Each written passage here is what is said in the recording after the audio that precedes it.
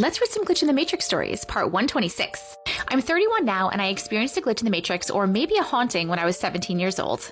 I grew up in the suburbs where there wasn't much to do on the weekends. I would describe my friend group as the artsy nerds. Being teens who were just getting our driver's licenses, we mostly drove around on weekends, listened to music, and took pictures.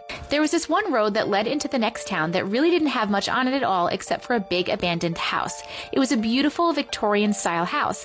I'm sure we were not allowed to be there, but the doors were never locked, and we always stopped to walk around and take pictures. Cars would always drive by as his house was right along the road, and I think people in the area knew my friend group and that we were good kids, so they just left us alone.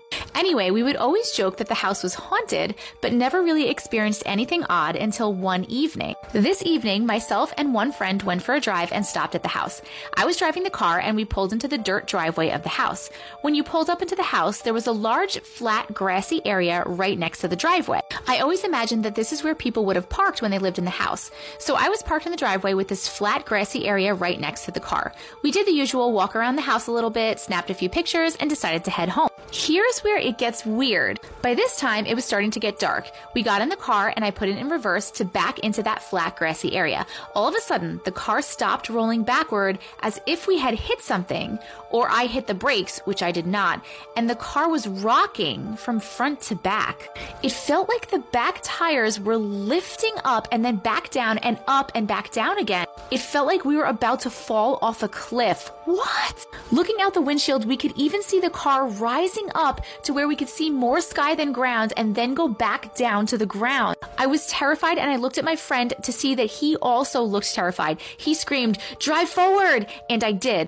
I threw the car in drive and I drove up a few feet and parked the car. We both jumped out to see what we had almost fallen into. I remember thinking, okay, a cliff is a bit dramatic, but there must be a ditch or something. We investigate and there was nothing but that flat spot. Even behind the flat spot was wooded area, but as we walked beyond the trees, we saw that it was flat as well. We started walking back to the car and my friend said, "You felt the car rocking, right? It felt like we almost fell into something." I agreed, and this cleared any doubt that I had gone crazy and he didn't experience the same thing. As time went on, my friend group talked about this often and still have no idea what caused this, and we never experienced anything weird at that house again. What do you think, glitch or ghost? First of all, why are we going back to the house? I mean, I guess it's okay because it wasn't actually the house. It wasn't like in the house if something bad happened.